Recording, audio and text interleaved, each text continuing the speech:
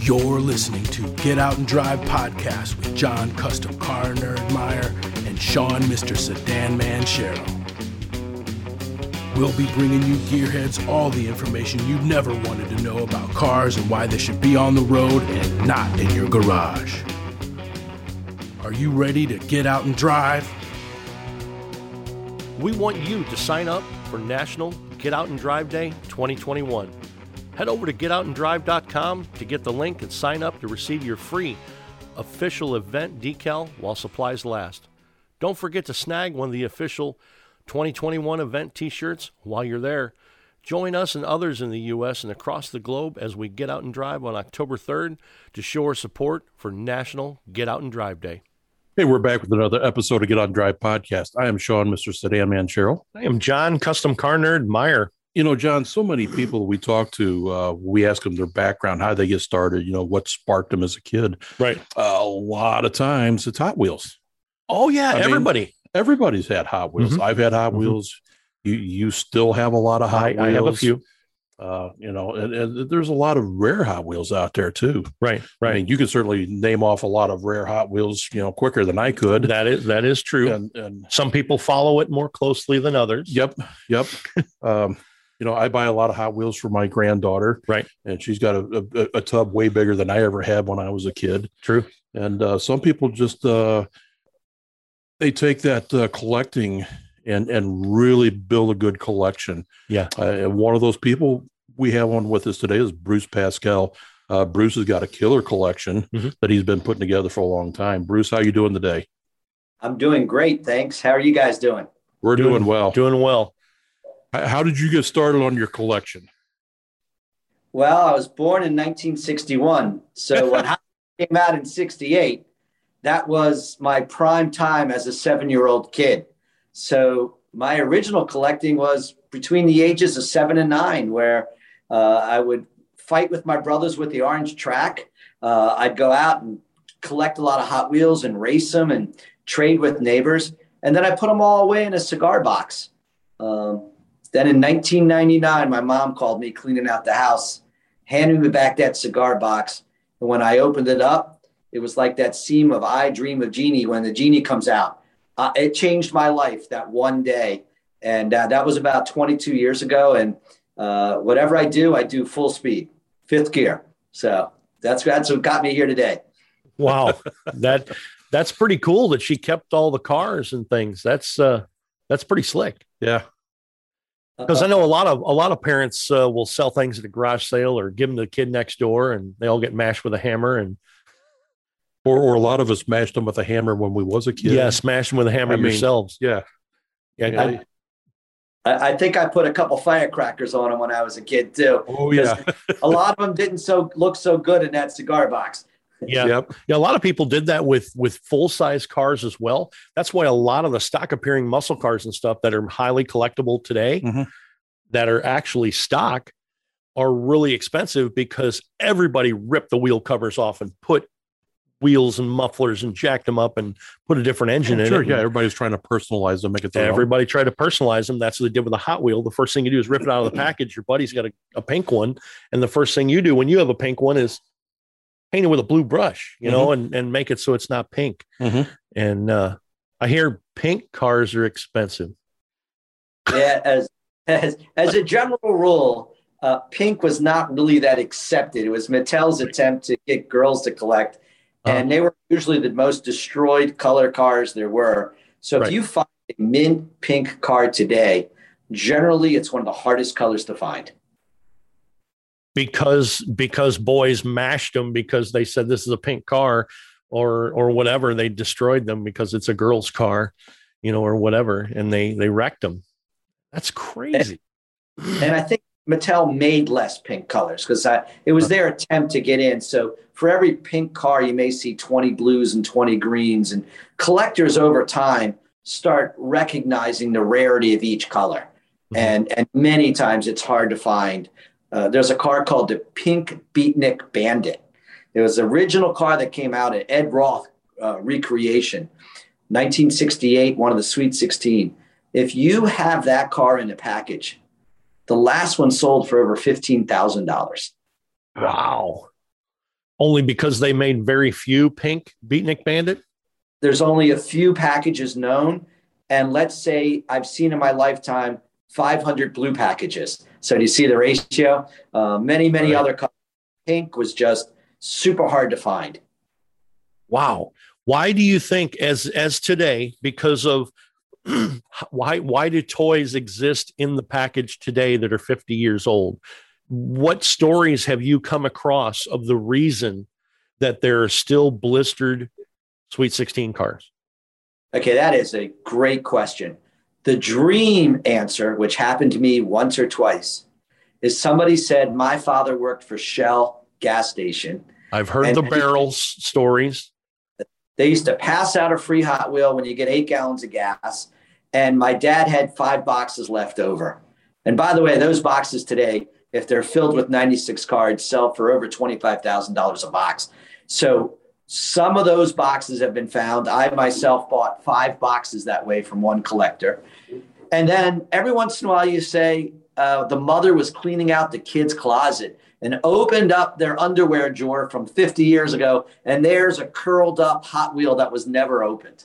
And they're found that way. It's absolutely amazing to think about it. Why wouldn't you have opened the car up? But thank goodness people didn't open them up all the time.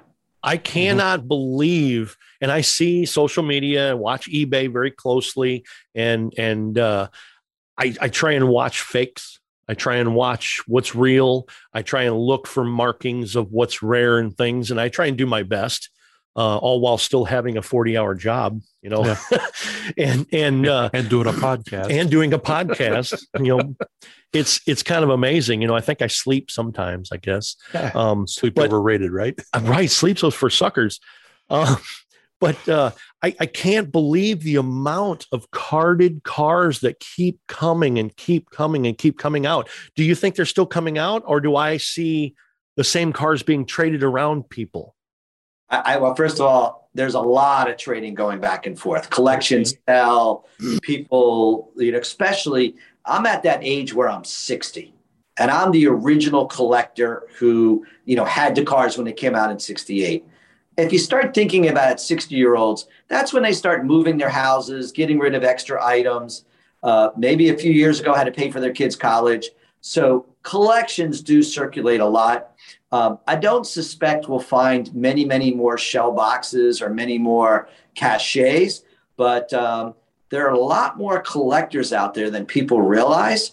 And, you know, you'll see more and more collections go as people start, unfortunately, to pass away. They'll hit the streets again. Yeah, we've seen that trend, and I know you have, and it's sad to say, but as the baby boomer generation, the hoarding style baby boomer generation gets a little older, they either pass or they start, you know, liquidating their life. We see a lot of stuff coming out. I mean, there was just a unrestored Hemi Daytona that came out the other day. Oh yeah, been in storage, they said, for 50 years. Right. How is that possible? It's amazing. Well, think about the stuff that you have. You just don't have time, or you don't have the money, or you don't have the space. So I'll get to it someday. Right. Some people never get to it. And I'm sure the same thing happens with Hot Wheels. Yeah, that has to be. And you know, touching on that a little bit, how did you find a lot of your collection? Did you seek out people or things? I know you have a bit of a story about that. Sure. I think I have a unique story. In the year late 1999, I bought the rarest Hot Wheel in the world. It's called the Pink Rear Load Beach Bomb. It was a Volkswagen bus that Mattel made, but unfortunately it didn't work with all the accessories. So after making about 100 of them, we suspect, Mattel stopped making them and they redesigned the car completely.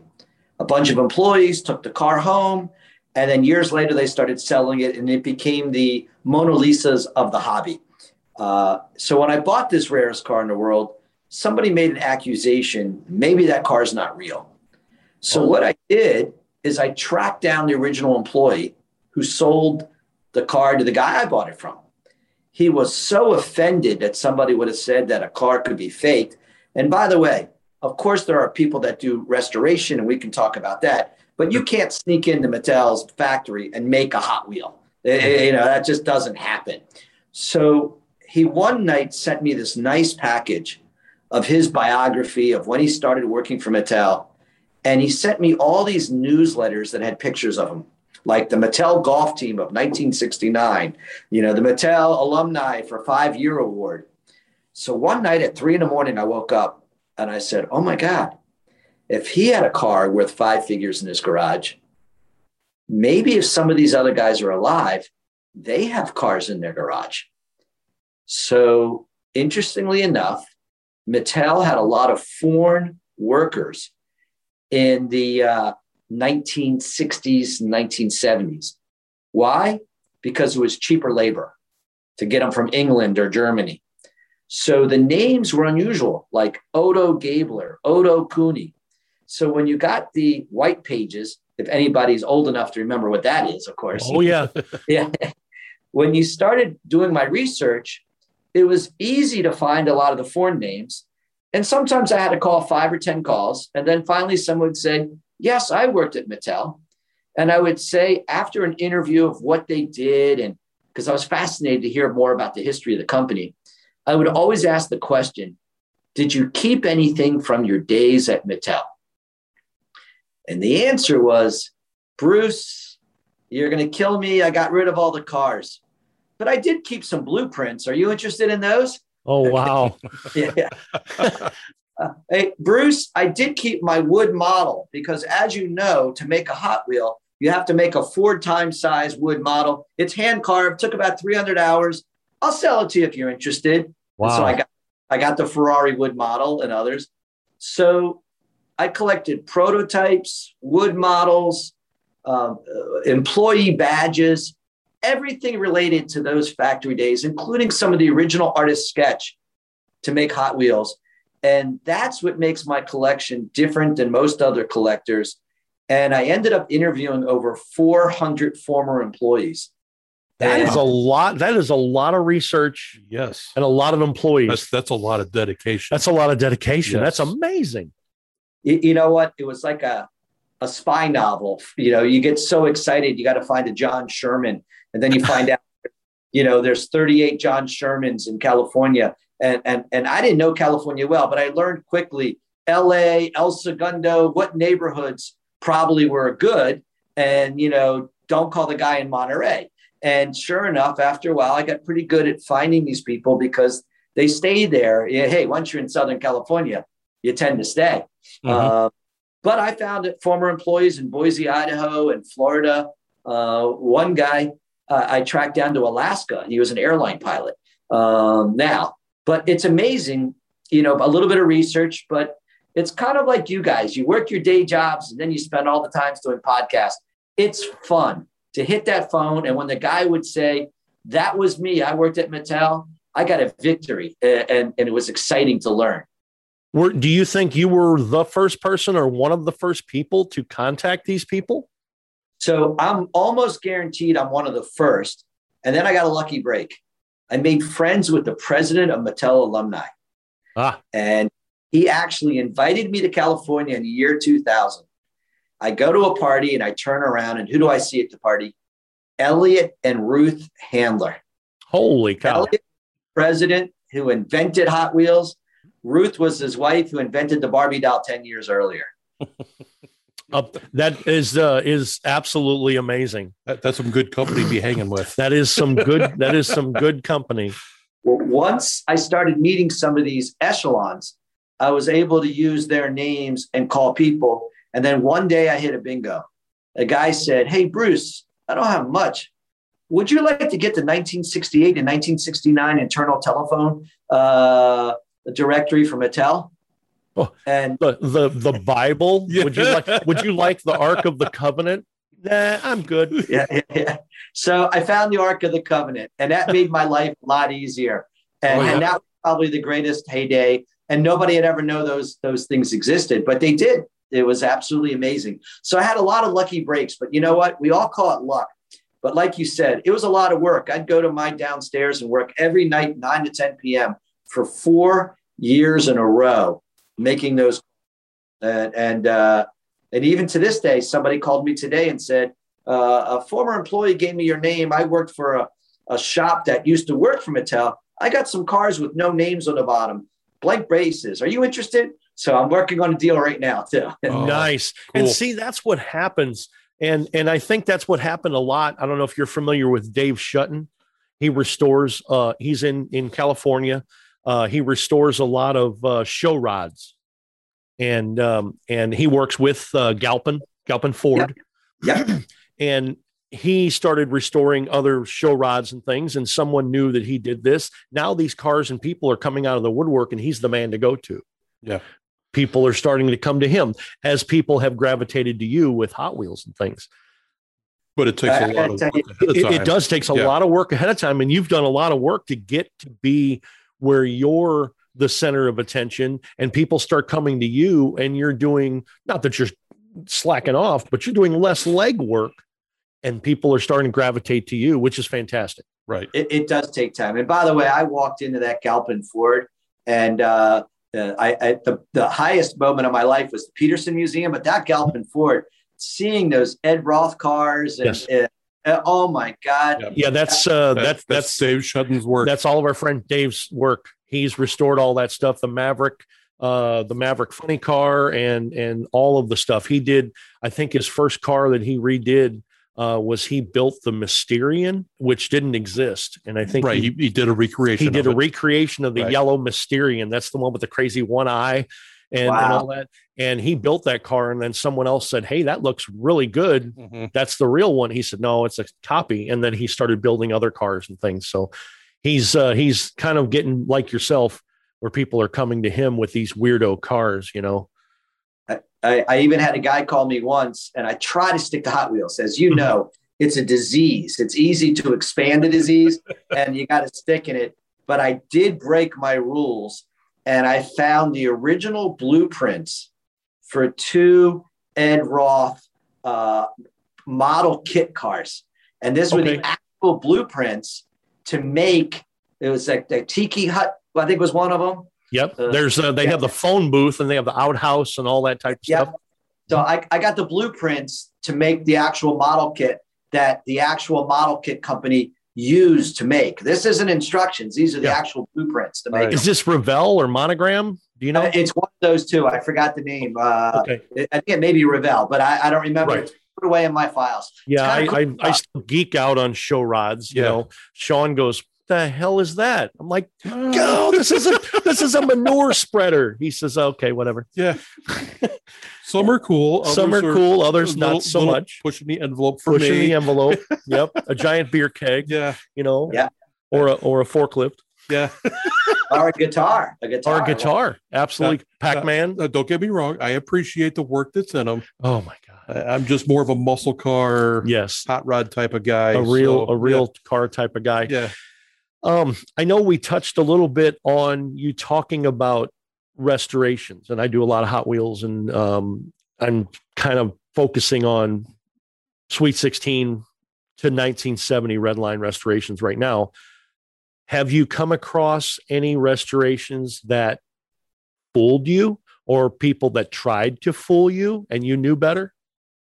So the answer is yes. Let me start off by saying I really appreciate the hobby of restoration, the skill set, the paintings, and as you may or may not know, there's a whole industry of selling restoration paints, rivets, parts, wings, plastic parts. It's amazing. Yes. And once in a while in the hobby, we get a car and we stare at it and pass it to the 10 experts. And they're so good, it's hard to tell, because there's some techniques now where you literally can use super glue and the bottom rivets are never even changed. And it's hard. And we have something in the hobby called the screwdriver test, where if somebody's willing, we'll put a screwdriver in the back of the car and turn it to the right. If the car stays, we know it's a legitimate car. And if it pops open, you got a fake. So a lot of people are scared, though, to take a car that may be worth thousands of dollars and put a screwdriver next to it even. So we don't get to do that test all the time. Yeah, I just put together and completely legitimately, because we did probably about 30 auctions the other day on eBay, because Sean and I cleaned out a hoarder's house, and it was full of toys in the basement. So we clean the stuff out, and we've been putting stuff up on eBay. And my wife and I put about 30 auctions up the other day, and I put up a repaint custom Cougar, and it's blue. I redid it with a painted tooth. Yep. I did not touch the rivets. It is a completely hand stripped, polished body, and I painted it candy blue, and it looks real. It has old looking wheels on it, it has original wheels, and it's a little rough, and it's kind of banged around the edges. And I put it up, and I knew it was restoration. Oh my goodness, the messages flew into me that I'm a crook and I'm trying to pass this off as legitimate. And I forgot to put that it was restoration. And I see a bid on there, and I'm like, oh God. And I'm trying to modify this. And I just didn't want anybody to think that was a problem. And I'm like, oh God, I'm ready to pull the auction, But everybody was cool. Everybody that messaged me was cool and everything. I'm sorry that you've run into that people, I'm sure just like art dealers and things, people are trying to do a fake. It's terrible. Anytime people can make a buck, they'll try to make them. And our general rule is, if you're going to sell a restoration on eBay, just say it's a restoration. It's easy. And we know there's a couple sellers that are, we feel terrible. There's one seller that I think he's been through 95 different names on eBay. Those. Yep. And he sells fakes, and it's always the same story. My dad worked at Mattel, or my neighbor did. And I've seen people pay hundreds of dollars of cars, and they're fakes. So if nobody says anything and the guy passes away, he always had a nice car, he's happy. But one day he wants to sell it. There is a story of a man who paid $20,000 for a rear loader, and he bought a fake. Wow. Yeah. From that same seller we talked about. So and I have to ask this question because I know that there are knockoff Bright Vision rear loaders as well as Bright Vision rear loaders. And I know the base differences and the body differences. Do you still see those knockoff rear loaders still coming around? Because I heard there was like 10,000 in the original lot. Yeah. Of the knockoffs. Yeah. I don't know if it was 10,000, but it was in 1,000 plus, and they made all the different colors. They made kits and everything. So the answer is, I can tell instantly, from the patina of the paint, because any car that's 50 years old, the paint looks different than something painted 5 years ago. Correct. Number two, I'm going to share with you a little secret, how you can tell it's a fake. The original rear loaders were still considered prototypes. So as such, the body of the car, they never polished it and got rid of the defects. So it still has casting flaws. Correct. I understand. You look at the sunroof of a real rear loader, and if you could put your hand through the glass, if you could, and you turn your hand around, you would cut your hand because there's extra flashing. The Bright Visions and the knockoffs of the Bright Visions, the top of it is perfect as if it's laser cut. So that's how I can tell instantly. And I get calls all the time. But you know what the number one call I get? And I got a call yesterday. They made a car called the Red Baron. Remember that? The German helmet? Oh, yeah. I just sold a large spike Red Baron. I did. And it was a okay car. It wasn't something great, but go ahead. So when the cars were first made in the United States factory, they would grab whatever color plastic was in the machine. So when the first 144 Red Barons were made, they accidentally used a white interior instead of a black. Mm-hmm. So when you went to a store and you bought it from the rack, every one of the, I'll take a guess, 250,000 or more made had black interiors. There's about 30 that have white interiors because they were made at the factory. So that's worth $3,000. Well, wouldn't you know it, in 1993, Mattel decided to reissue their Redline series, and they made the interior white. Oh. The bottom says China. Uh-huh. I get a call every couple of months. I got a Red Baron with white interior. No. And I tell the guy it's worth $1. Right. I have been now, because I kept all of the I guess their 30th anniversary cars. Yes. They came out with, all the different reissues of the Vicky, and they had the wrong wheels on them and all that stuff. those boxes and the paint and everything on those cars, they're turning to dust. Yeah, they are. I'm thinking correctly. Was it 25th anniversary or 30th? It was one of those 2 years. But they terrible paint jobs, and it's hard to find one in mint condition.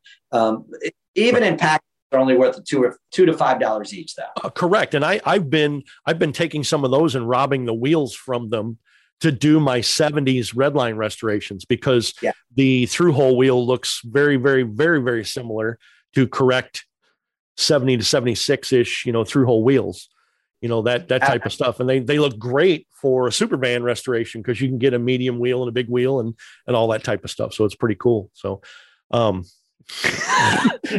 Sean's looking at me because I'm nerding out. You are. I am. That's all right. That's all right. I'm very impressed with your Hot Wheel knowledge. Oh, okay. Yeah, mine is not so great. No, he's not so great. I told John a lot of this interview is probably going to be between you and him, and I just lean in every now and then and say I'm still here. Sean says he's still here. Do you have any full-size cars?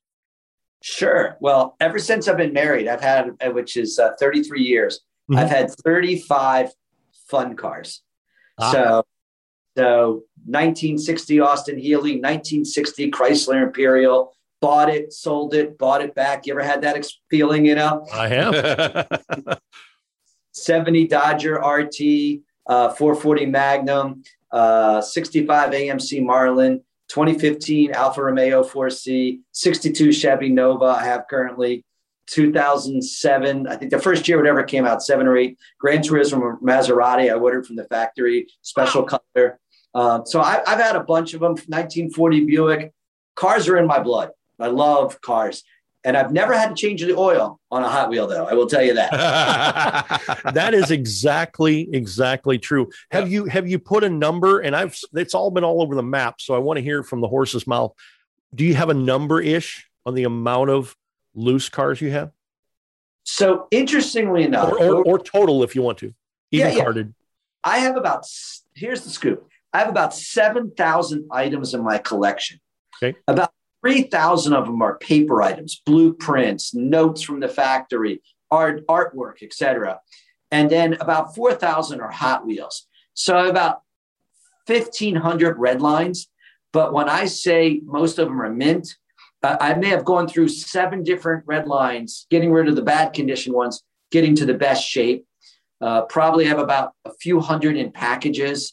But my prized possession is I have about 220 prototypes, actual cars that were never sold to the public, that were literally accidentally taken home by employees and sold years later. I've been seeing a lot of unspun cars, and I can say I bought a bunch of them myself. Unspun cars that have been smuggled out of Malaysia factory, and they're all over eBay. Correct. I'm against that. That's why I went like this, because I know. Yeah.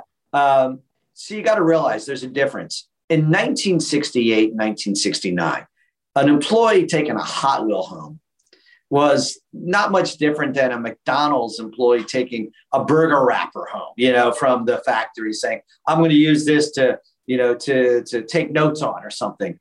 And it really wasn't a thievery, because guess what?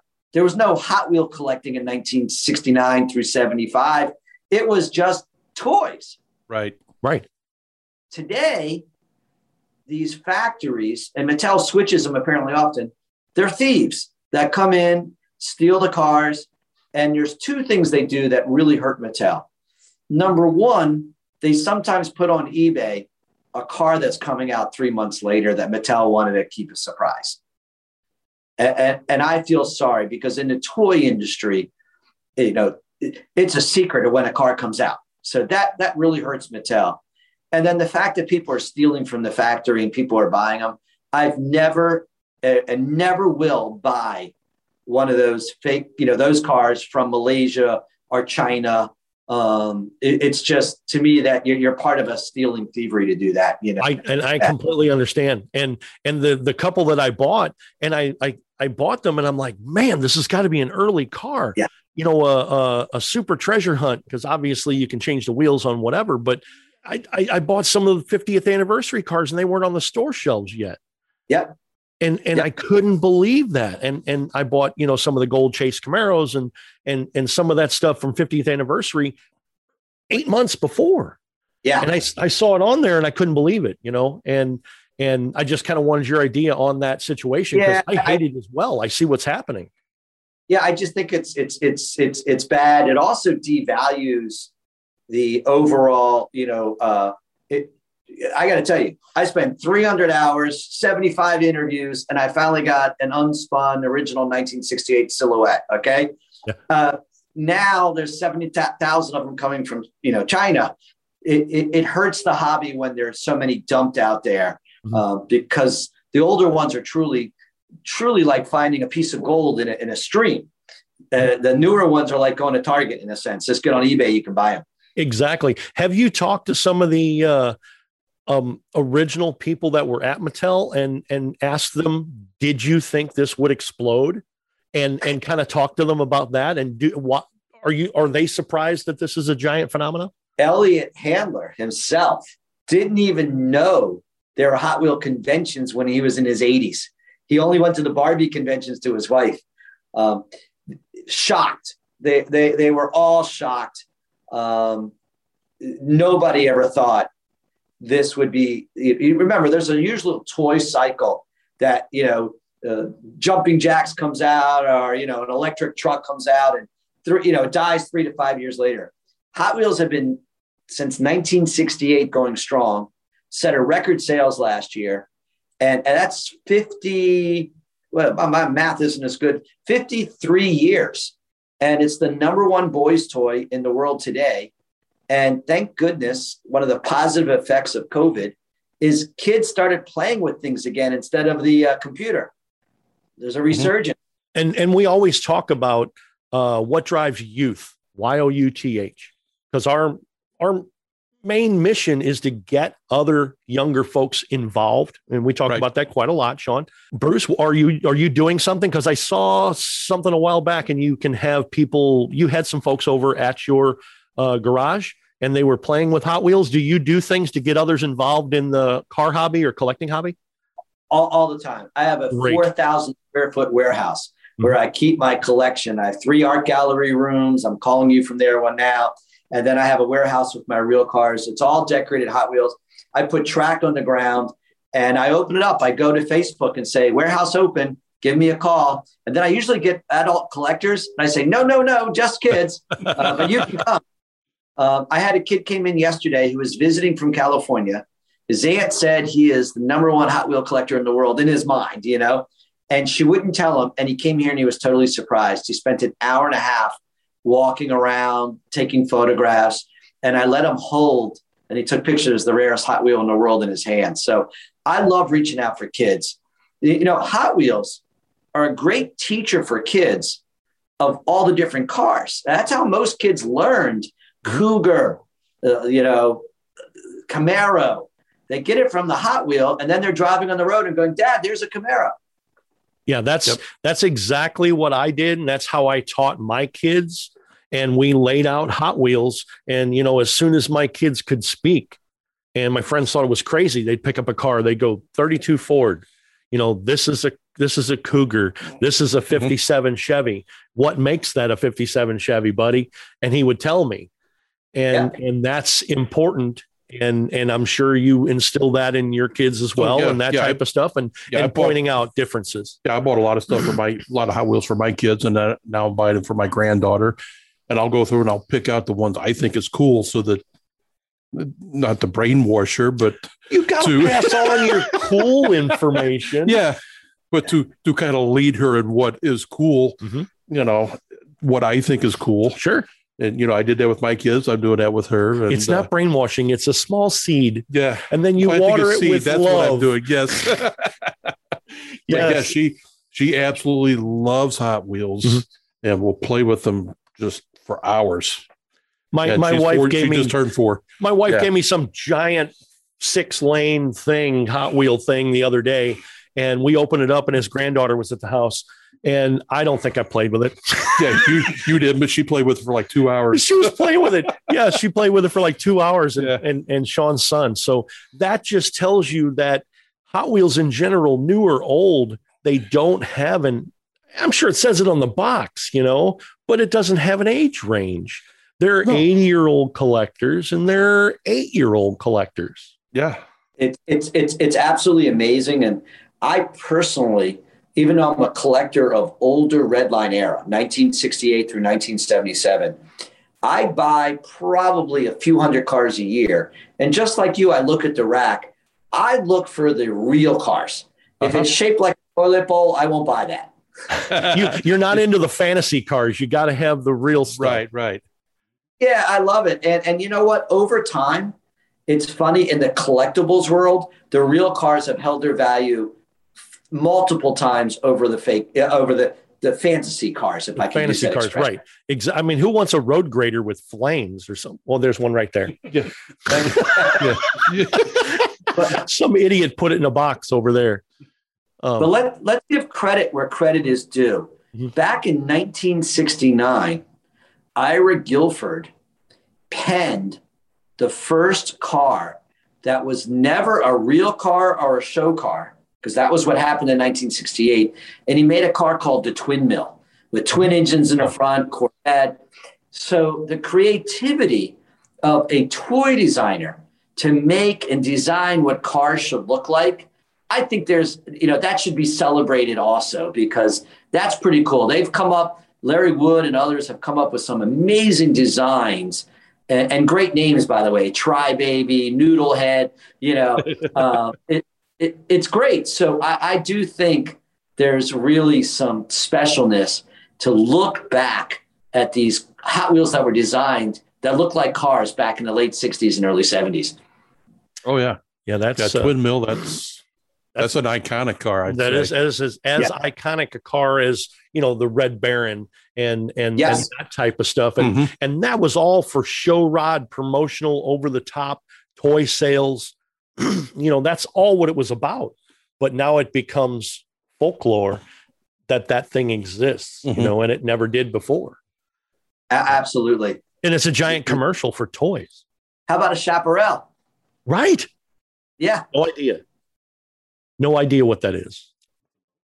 Right. Paul says it's a boat. I have no idea what a Chaparral is. It was a race car.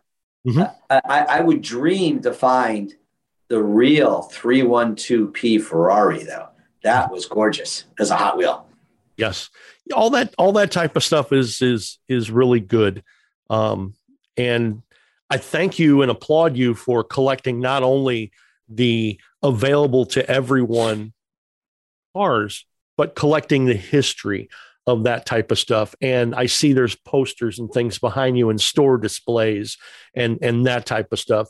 And, we've talked to people in different realms of collecting, and they collect the weirdest thing, like a napkin that says, Borden on it, or Coca-Cola or McDonald's or whatever, and things. And it's just amazing. The most of the things that are the most expensive were the things that were meant to be thrown away. Correct. Yeah. It's like store displays, and they're very easily broken or easily destroyed, or meant to be only up for 2 weeks and they throw them out. Mm-hmm. Those are the most incredible things. And I see that you've collected that type of stuff. So other than the Beach Bomb, what do you think is your most collectible or the most expensive car past the Beach Bomb? Sure. Well, I call the Beach Bomb the king of the hobby. Sure. The queen of the hobby is a very interesting story. Have you ever been to a McDonald's and you see a picture of a hamburger on the wall and it looks perfection? The tomato, the pickles. Okay. Yeah. Food photography is fooling. Then you get your McDonald's hamburger and you open it up and it looks like somebody stepped on it, right? Yeah. Okay. Right. Okay. Well, Hot Wheels wanted to make commercials in 1968. And they realized if the car even though the cars were translucent and pretty, if they went down the track real fast for the TV commercials, they wouldn't really sparkle. So they said to the factory in Hong Kong, why don't you make some that look like Christmas ornaments? So they barrel plated the metal to make it look like a mirror And then they added the translucent paints. And these cars are so stunning that I swear if I put it on a choker on my wife, you would think it's a piece of jewelry. They're drop dead gorgeous. And the average one is worth at least $20,000. I own a few of them, and there's still one I'm trying to buy, that a woman owns. That's a strawberry, beautiful Mustang, and with open hood scoops, if you know what that means. I do. And it's chromey. And years later, they made the chrome car. You may remember you sent $1 into a chrome car. Mm-hmm. So they made it years later, but in 1968, there's maybe only 20 of these known in the world. That's what I was going to ask of the overchrome cars. How many do you think are out there? There's probably about 20. Probably about half of them are in mint condition because they came from the employee shelves to collector shelves. And then for some reason, some of them are beat up. They destroyed, glass broken, etc. But you can see through the paint, the mirror color. Pretty cool cars. That is incredible. I know, Bruce, you said you have Hot Wheels everywhere in your house, but you have to have Hot Wheels in your blood and automotive DNA. Is that true? It's absolutely true. If I did a 23andMe test tomorrow, I have a little bit of motor oil in me. Nice. Let me tell you how I got it. My grandfather in the 1940s through 1962 worked at the National Archives in the transportation department. And he was the foremost authority and historian on the history of automobiles. And as a joke, someone gave him a toy car in the 1940s. And nobody collected toy cars except my grandfather, Leo Pascal. And I grew up in an environment of playing ping pong and making sure I didn't lean too far. Otherwise, I'd hit an antique toy car. So it's in my blood. And I grew up. My father ended up taking over that collection and had a 1929 Buick and had a 1960 Rolls Royce. So I didn't know there was such a thing as family vacations. I thought it was just antique car club meets and Rolls Royce owner club meets. So I didn't find out till later.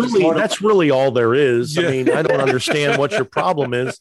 In the perfect utopia of my life, I mean, that's probably pretty close. Exactly.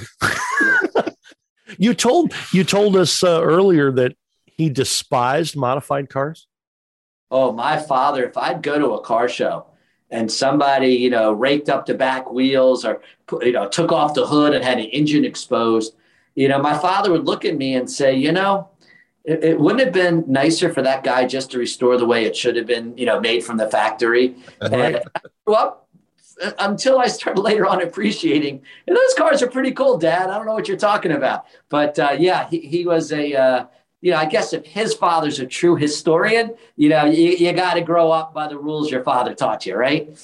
That's the way my dad was. I was always into taking things and cutting them up and turning them over and sticking the engine out and changing things and chopping the top and doing all that crazy stuff with Hot Wheels and model cars. And my dad kept asking me, what are you doing? Stock is boring. Yeah, stock. Stock is someone else's idea of how it should be. Right. I need my idea of how it should be. And that kind of was my creative outlet. My dad always told me I'd break something before I got out of the box. Mm-hmm. And that's kind of the way it was. I snapped the head off my Evel Knievel under my dad's 59 Edsel. That's my 70s Evel Knievel story, cranking that thing up and it hit my dad's Edsel and snapped the head off of it, and still playing with it though. Oh, headless Evel Knievel. That's right. How do you know it's evil? It could have been another rider. It was exactly correct. Well, that's fantastic that you're collecting things that are customized and you like the custom stuff, and your dad instilled with you that things are supposed to be stock. That's a good yin and yang. There's room for everything. There is room for everything. Yes. It took me years to discover that these modified cars and the modified Hot Wheels, they're really displays of talent. This is people's skills, whether it's painting, metalwork, etc. So it's pretty phenomenal. So, Bruce, if people want to follow you on social media, how would they find you? Well, the easiest way is to follow me on Instagram. And my code word is #PinkBeachBomb. PINKPACHBOMB, just like it sounds. Nice. Yeah, I've followed you for quite a while on Pink Beach Bomb, and and you post up a lot of rare stuff. So it's a lot of cool extra pieces and things that people may not see anywhere else on your Instagram feed. So it'll be great. Well, thank you. I appreciate you following me. Well, I thank you a ton for hanging out with us for a little bit. Been interesting. You guys have a great show, and it looks like you have a great fun time doing it. And we do. Yeah. Yeah, we do. And we try and give our listeners, a reason to follow you on social media. They like real cars, and they may have a few collectors, Hot Wheels that you may not know about, so we try and give people different avenues when we stray off, for collecting small Hot Wheels and things. Because I find a lot of people our age have Hot Wheels collections or have model collections, and they enjoy hearing about that stuff too. They enjoy hearing other people their age. Yeah. Or collecting that stuff as well. Exactly. I'm sure some people out there love to hear us talk. We would love to hear other people talk to us. There's a good way. Our listeners can find it on our website. If you go to getoutandrive.com, scroll to the bottom, you can find the clickable link to our listener hotline button, and you get to talk to us. So people can leave us messages. Right. Praise. Yes. Hate mail. Accolades. Accolades. It's called accolades. Accolades. Gotcha. Yes. Anybody out there that wants to talk to us? Yeah, maybe we'll play it on our podcast. Yeah. If you have questions, we can answer questions. Yes, exactly. Have suggestions. Yes, suggestions. Talk about life. We want to hear from you. Hot Wheels, Matchbox, M2, Johnny Lightning, or something other. Be sure to follow our friends at RacingJunk.com. Use the promo code GETOUT to receive 50% off your Pro Club membership. Make sure you check out our website, getoutandrive.com, for everything you never wanted to know about our podcast. You can learn more about us, you can buy merchandise, and just check out all the fun stuff on our website. We're also on Facebook, Instagram, and YouTube. Like, share, give us your comments. Tag us on Twitter at Get Out and Drive Pod. What drives you?